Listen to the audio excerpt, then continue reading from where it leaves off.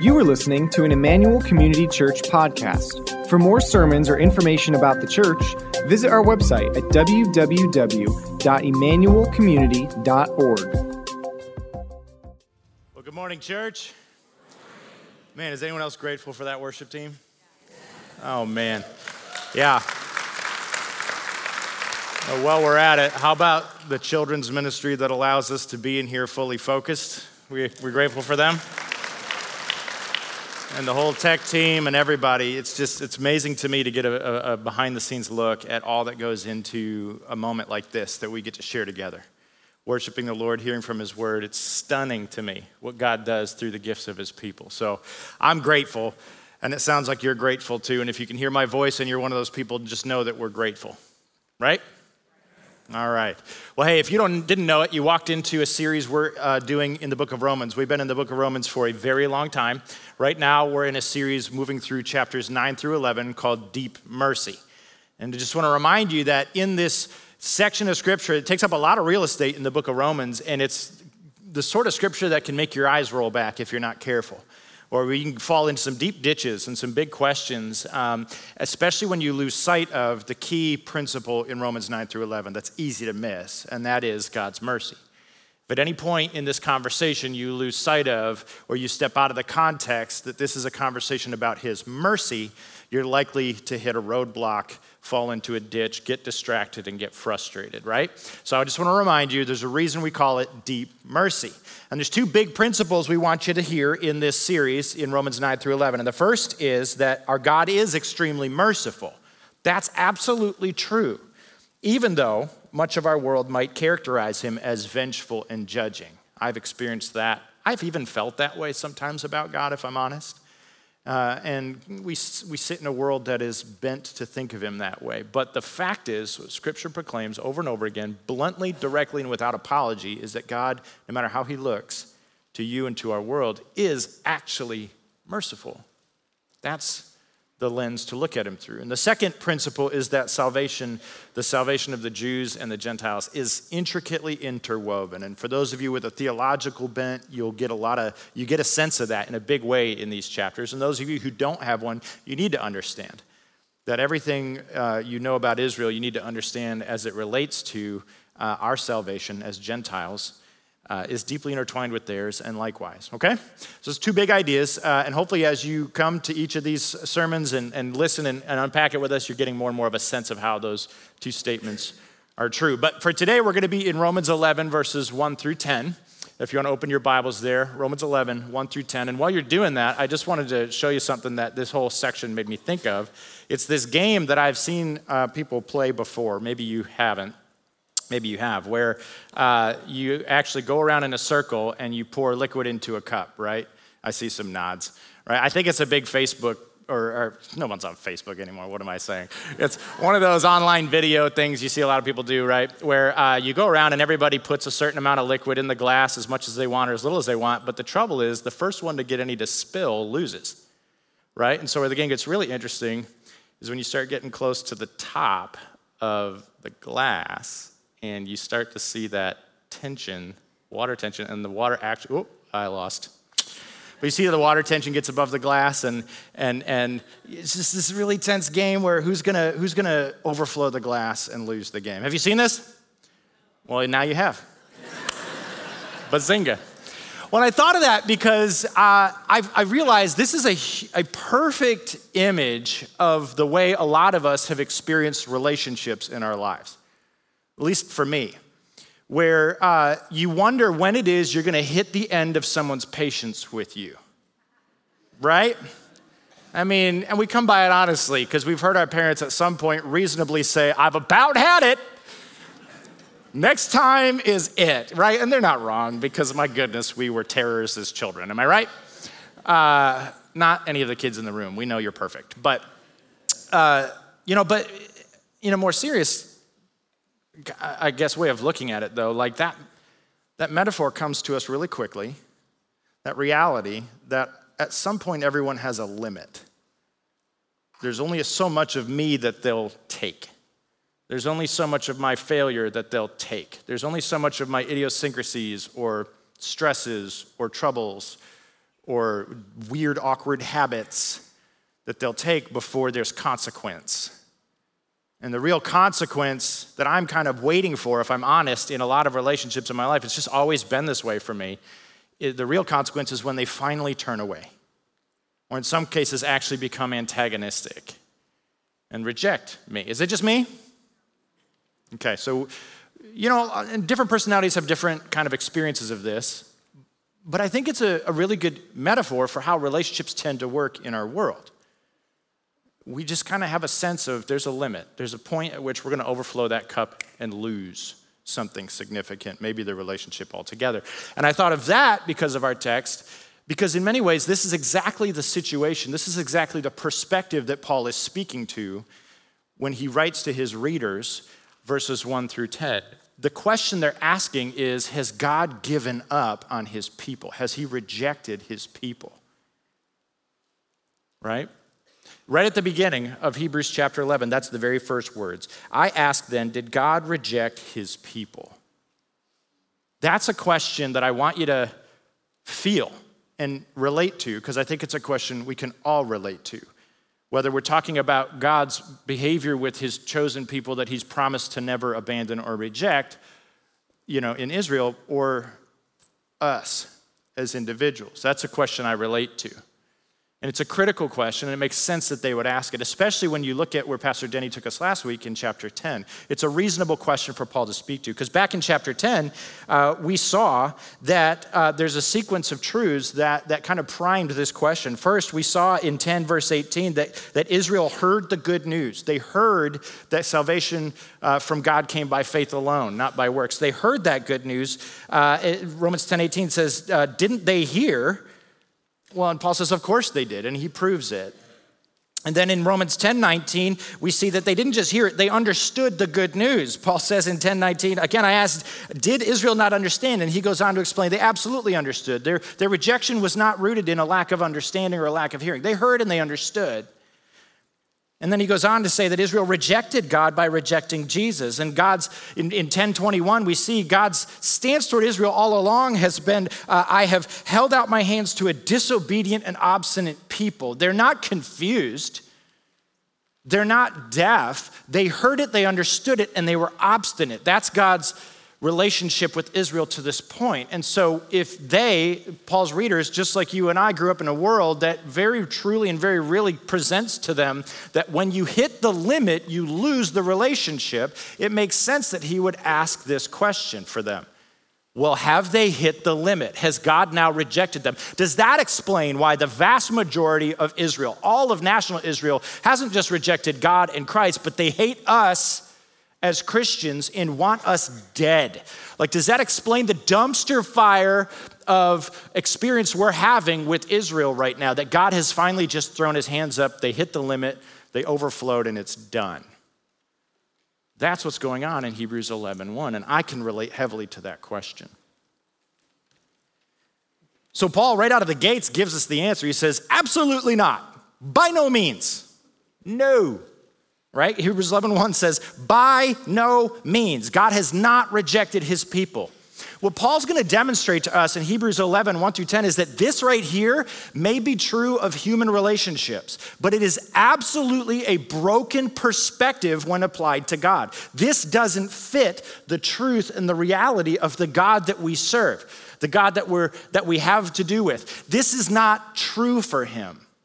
And to the degree that we apply this image to our God, to that degree, it just proves we don't get him. We don't understand him. We are confused.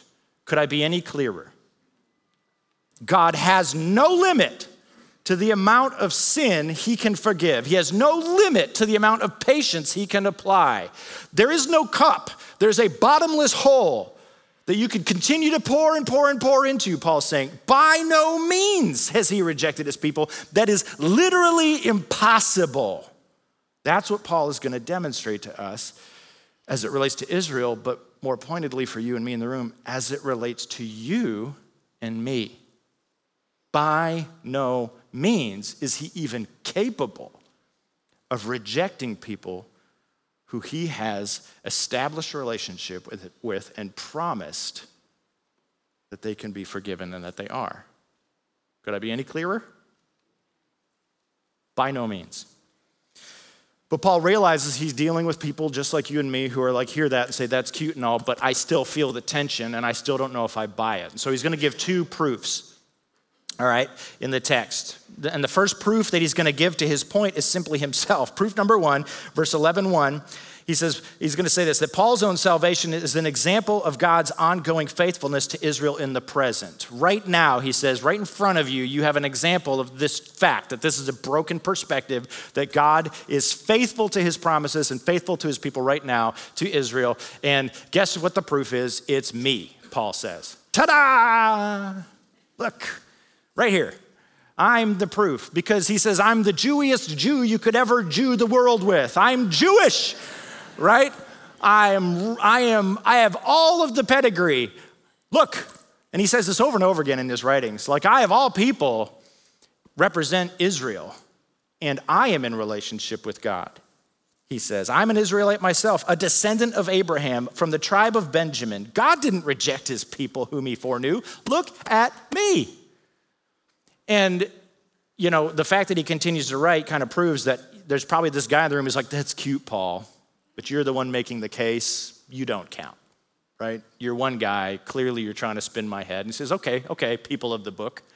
Okay, people who got your questions from a broken perspective about God that you pulled from the scripture. Let me use the same scripture to show you that not just in the present can I prove that God's faithful, but I'll prove it from the past. This is nothing new. And so he goes to 11:2. He's going to tell us that Elijah's story is an example of God's ongoing faithfulness to Israel in the past. Okay, if I'm not good enough now, let's talk about the scriptures you say you believe. Let's go to Isaiah. Not Isaiah. We're going to go to Elijah. So in Romans 11:2, he says this. He says, don't you know what scripture says in the passage about Elijah? I love how he says that. Don't you know? You're gonna hit me with the book? Let me hit you back.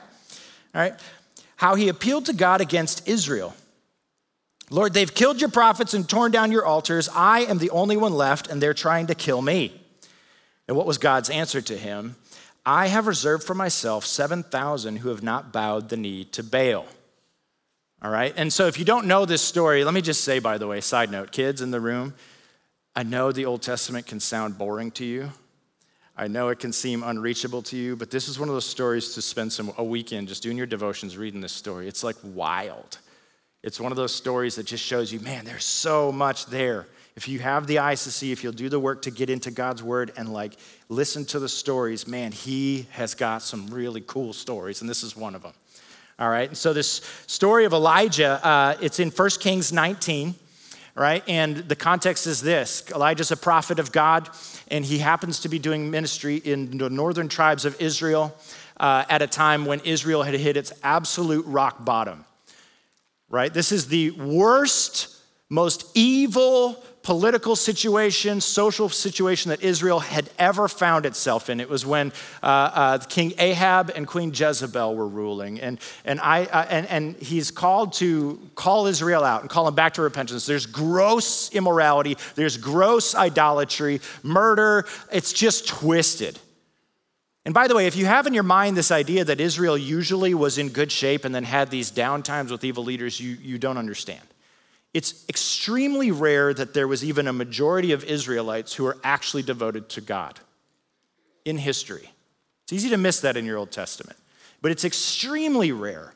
And Elijah's ministering at a time when it's very obvious that the absolute majority of Israel wanted nothing to do with the real God, right? And Ahab and Jezebel were out for Elijah's head because Elijah had just come off of Mount Carmel, where he did this showdown with their false god prophets and him. This whole fire from heaven thing, if you haven't read that story, another really cool story in the Old Testament. And, you know, he has this big win, but now they want his head for it. And so he's hiding in a hole in the ground, crying out to God. Because in his head, he's understanding that God had made an unconditional promise to his people Israel that they would be blessed and that there would be this great relationship. He would be their God, they would be their people, and nothing in his world is adding up to that.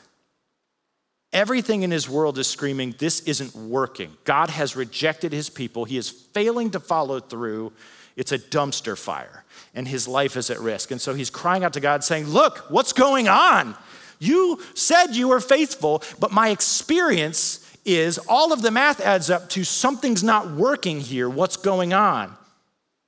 Right? Have you ever been there? Pastor Josh is up here saying this doesn't work, but this is exactly how it feels. You have overwhelmed God's limits, and he's failing to follow through on his love for you. Your experience says, God, it's not working. Your faithfulness is questionable. Everything's a dumpster fire. You ever had a miscarriage?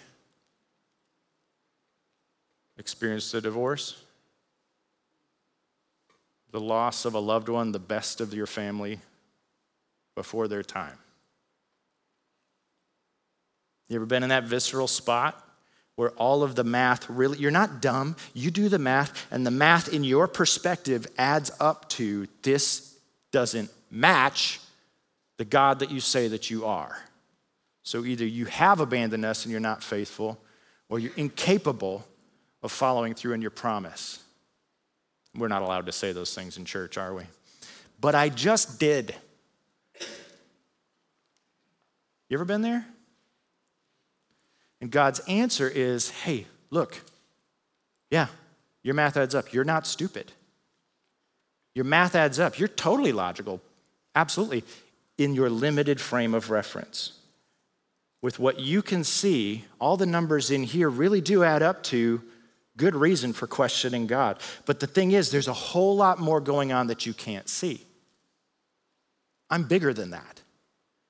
And so God's answer reveals to him, yeah, I have had a remnant all along. Before you even got to this point of tension, I absolutely have a remnant preserved for you. So in your notes, God graciously preserved a remnant and was preparing judgment for the rebellious majority of Israel. That's what he says to Elijah. And in a broader sense, that's what he says to you and me when we question. There is something he's doing already outside of your perspective, outside of your data. There are more numbers to this equation than what you're working with. Am I making sense? And I know in apologetics sense, that's a really convenient out. And there's a lot of atheists in the backs, of the conversation saying that's cute. But it's true. Your God is either infinite and bigger than you can see and up to things that you don't understand or have the capacity to wrap your head around, or he's not. And if he is, then that means that when my experience screams that something's wrong with God or his promises, I have got to come back and trust him. And that leads us to the conclusion that Paul's going to give us. He gives us the question, he gives us the answer, and then he's going to give us his concluding statement. Kind of wraps it up. He says in 11:5, so too at the present time there's a remnant chosen by grace, and if by grace then it cannot be based on works. If it were grace, it would no longer be grace. So in Elijah's case, there's this remnant that God had saved. He was working in a way that was bigger than Elijah could see, and that new data kind of changes the equation. God was absolutely being faithful. He was absolutely preserving a remnant, following through. And the conclusion here is one that's going to give us kind of a twist. It's going to give us some theological truth and some practical truth. The practical truth is this, that rather than rejecting Israel, God has graciously intervened in order to save a remnant. What was true in Elijah's time is still true today. That's what Paul's saying. That God had saved a remnant then because he's a God who does that. So in the past, it was the 7,000. In Paul's present, it was Paul and all of the Jewish people who were coming to faith. It was few in comparison to the majority, but there was a remnant of Jewish people coming to faith. Fun fact, I'm a quarter Jewish. My mom is half. My grandmother, who didn't know Jesus, was full Jewish. God reaches people, even beyond and past the faithless. God is drawing people to himself, Jew and Gentile. He has a remnant. That's not a past truth only for Elijah. It's a present truth now. That's what Paul's saying. And it's still a present truth for us, even while we watch the dumpster fire going on over between Israel and Gaza. It's true. God is saving his people, the remnant. That's what Paul's saying. That's the practical truth. The theological truth is one that's interesting because this is precisely one of those spots where you can fall into the ditch of this conversation about election and God choosing and the fairness that we tackled back in Romans 9. And this is where it's easy to lose sight of what's going on. I want to show you something in Romans 11:5 that we just read. I want you to tell me what's the key word here. See, if you're going to get hung up on chosen and the question of why God chooses one, not another, and this whole choosing thing and whether we have free will or not and all that stuff, I want to point out what Paul thinks the point is here. Just listen to me read it. So too, at the present time, there is a remnant chosen, there's that word, by grace. And if by grace, then it cannot be based on works. If it were, grace would no longer be grace. What do you think Paul's point is? That we should get lost in a ditch of theological questions on whether or not our free will, how that interacts with God's movement in our lives? You think that's his point? And we're not wrong to ask those questions, absolutely. Do that. Wrestle with God. Let him touch your hip, give you the limp, and you'll know him better for it. But understand that to the degree that you get down into that and make this text about your questions about free will and God's sovereignty, you're missing the mercy. The mercy that will contextualize that whole conversation for you. That wherever you land on the question of election, if you've lost sight of mercy, you've missed the point. Can I say that again? Wherever you land on the conversation of election and free will, if you've lost sight of mercy, you've missed the point. If you've lost sight of grace, you've missed the point. See, God has always held some Jewish people back from outright rebellion of the majority. He's done that. You want to get into the election conversation, fine. But at the core of it, what he's doing is he's holding them back. And this is not a new idea, that God is restraining people's sin. Right? God isn't just willy-nilly saying, I pick you, I lift you up by the head, put you in the saved basket, save baskets, and the rest of you. That's not how the scripture frames it. The scripture frames it that all of us are full head of steam, pressing away from him. Every one of us. There's not one of us that has even an ounce of merit that would cause us to be even interested in God on our own, let alone able to choose him well. And so scripture talks about him. His choosing a remnant isn't just willy-nilly picking. He's holding all of us back and giving us an opportunity to wake up and receive him. He's restraining our sin, right? So, that's what he did for Israel. He restrained an element of them and allowed them to come to the point where they could trust him by faith. That was true then, but it's also true now. Salvation has always involved a gracious movement of God to restrain a sinful resistance to him and to enable faith. Maybe I'm tipping my hand a little bit on where I sit when it comes to election and how that works. I believe that what God does that makes it even possible for us to be saved, because we wouldn't otherwise choose him, is he restrains our full head of steam running away from him and gives us a chance, gives us a window, gives us the capacity to even see him, let alone respond to him for a time. And salvation has always been rooted in the fact, the mercy of God, that he restrains us in our sin long enough that we have a chance to respond to the gospel, to hear it, to respond to it. And if we don't, there's a point where he turns us over. I don't know when that is for any one person, but when he stops restraining. See, we see it in Romans 1, 24, 26, 28. 3 times he says he turns them over to their sin. What does that mean except that up to that point he was restraining evil, restraining that bent, giving them a chance to see, to respond before they finally just were turned over. I think that's a mercy-minded perspective of what's going on. Look at Romans 3:10. As it is written, there's no one righteous, not even one. Are there exceptions to what I just said? Are there exceptions to what Paul just said? No one means no one, right? He goes on, there's no one who understands, there's no one who seeks God. There is no one who on their own, left to themselves, seeks God. No one.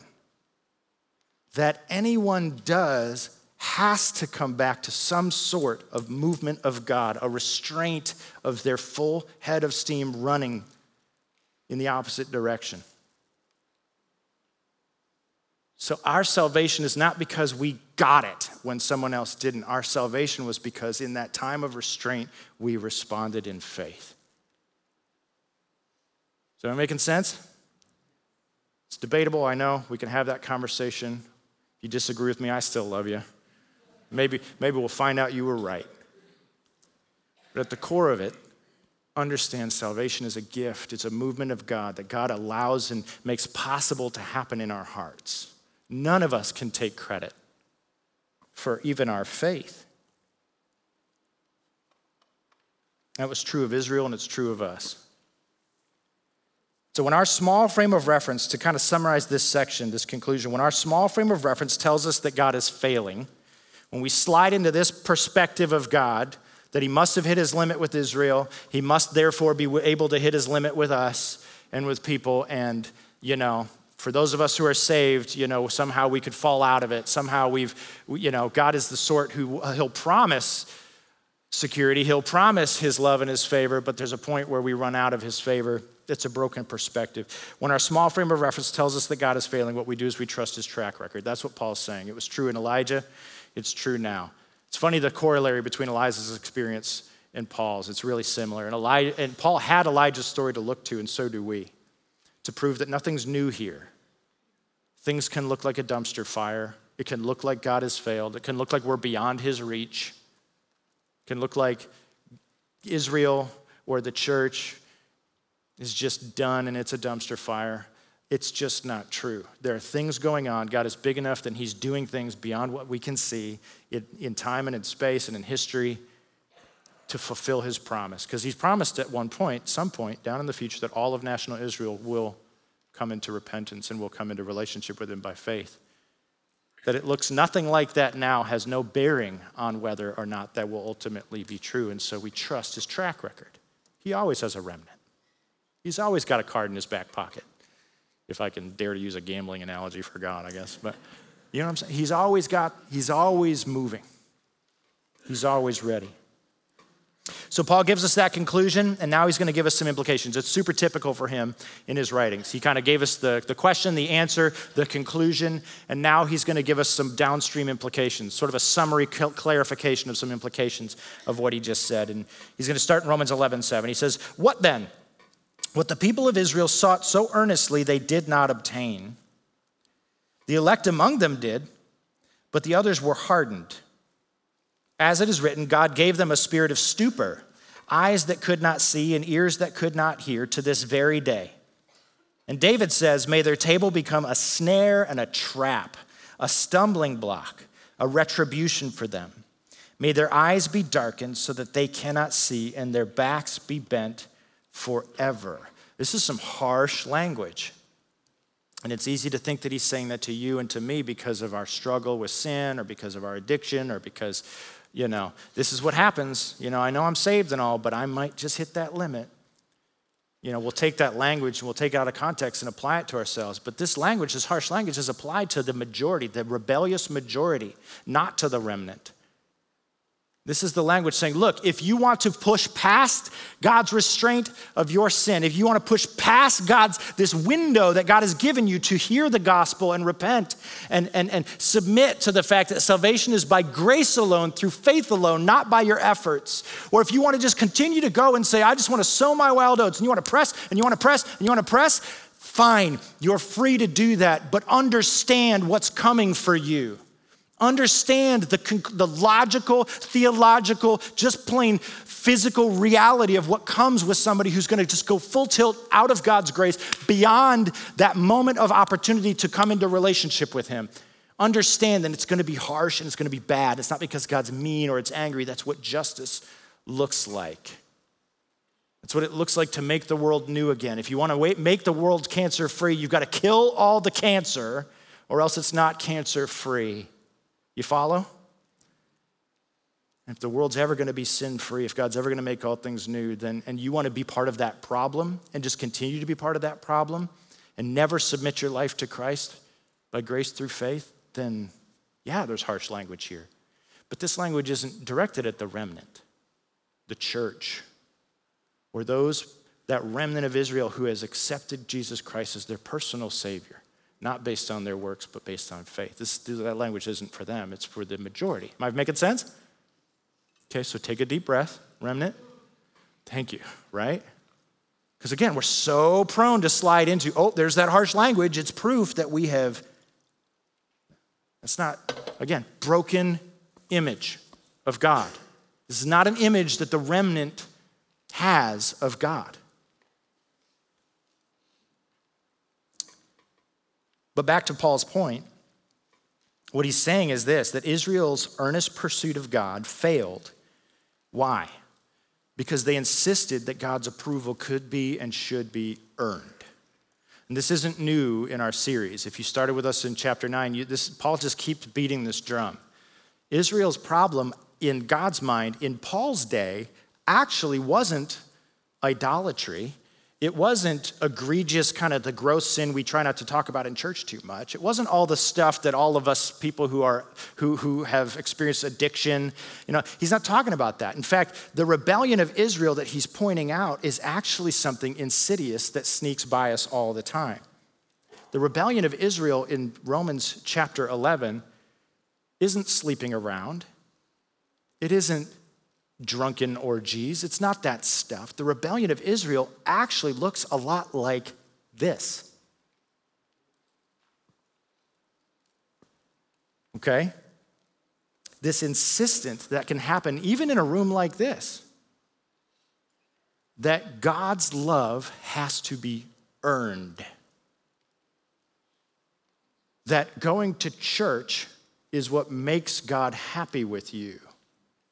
That serving or going on a missions trip or wearing the correct clothing or cleaning up your language or making sure you don't get divorced even though you continue to basically hate each other for your entire lives, as long as you don't cross the line into divorce, God will stay happy with you. You follow?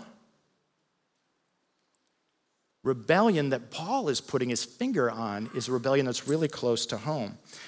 And so there's an old saying in Maine that you can't get there from here. That's my best Maine. You can't get there from here, which is an absurd statement. So basically, if I understand it right, this saying in Maine originated when a bunch of locals had these obnoxious tourists coming through insisting that getting where they wanted to get should be simple, and you, plebeian, should tell me where I should go. And the Maine people would just shake their heads and say, you can't get there from here, and move on, right? It's an absurd statement because literally, physically, you can get anywhere from anywhere if you just know how, right?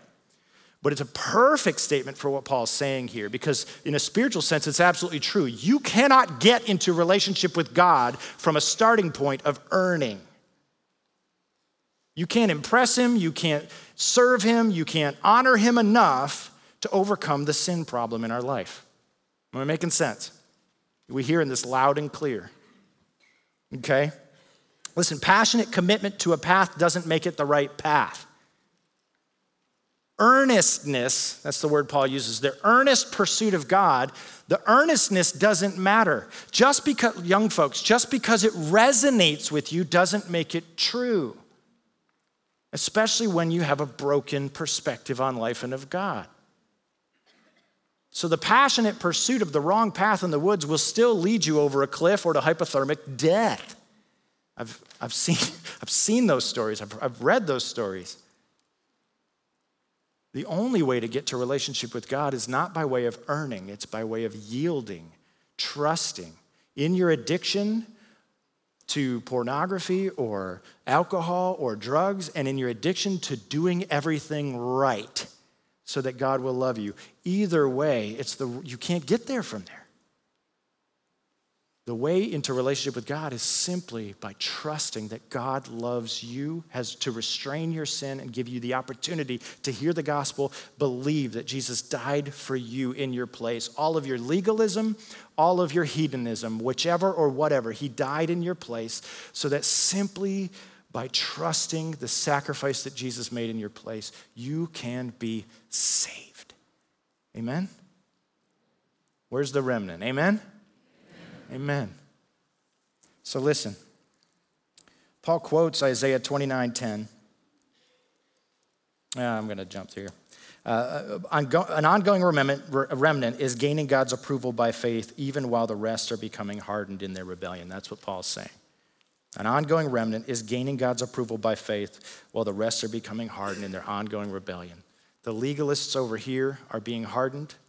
The remnant who have heard the gospel and submitted to it are being saved. And if you're that person in the room like me as a kid who was so scared that I was the hardened one because of the addiction in my life, can I just speak to you for a second? If you're scared that you're hardened, you're probably not hardened. That you care at all about how God feels about you, that you desire at all to be at peace with God, probably tells you you're still in that space where you could simply trust him right now in the promise of the gospel, and today's your day. Am I making sense?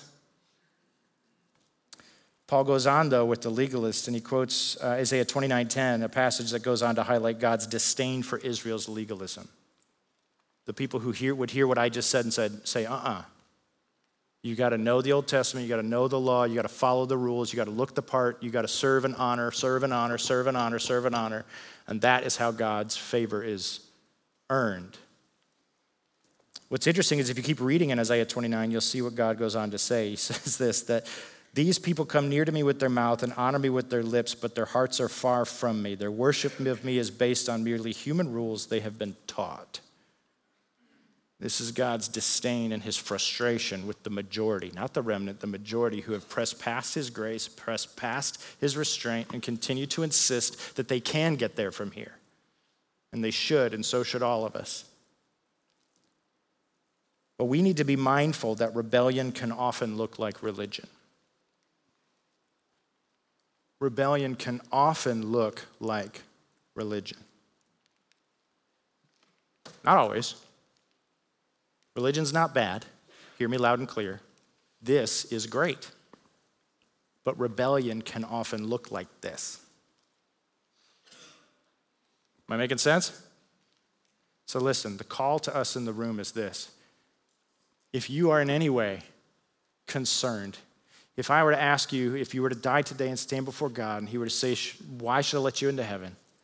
And your answer is unclear. If it's anything other than simply because of what Christ did, if it's muddled by your works, by church attendance, by all of those things. If I were to ask you on a scale of 1 to 10, if you were to die right now, how sure are you that you'd be with Jesus in heaven? And you're anything other than 10, welcome here. Today's your day. Today is the day that you could come to a 10 out of 10 of certainty.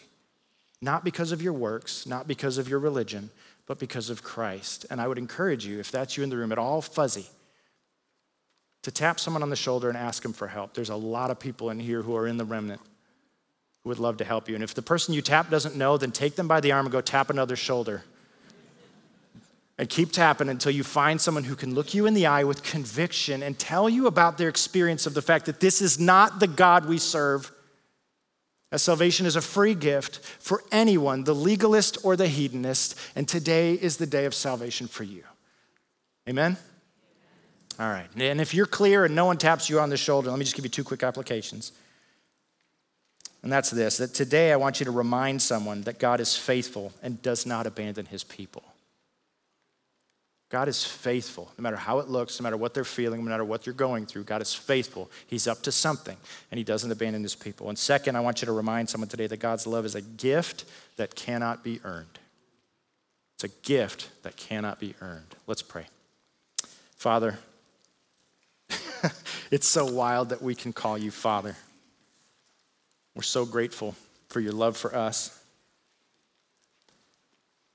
We're so grateful that we can know for sure that we're in relationship with you and walk and live in that space. For the brothers and sisters in the room today, Father, who are tense right now, unsure about where they stand with you, would you give them the courage to tap a shoulder? And for all of us, would you help us to be people who will remind ourselves by reminding others about the truth of your limitless love? In Jesus' name we pray. Amen.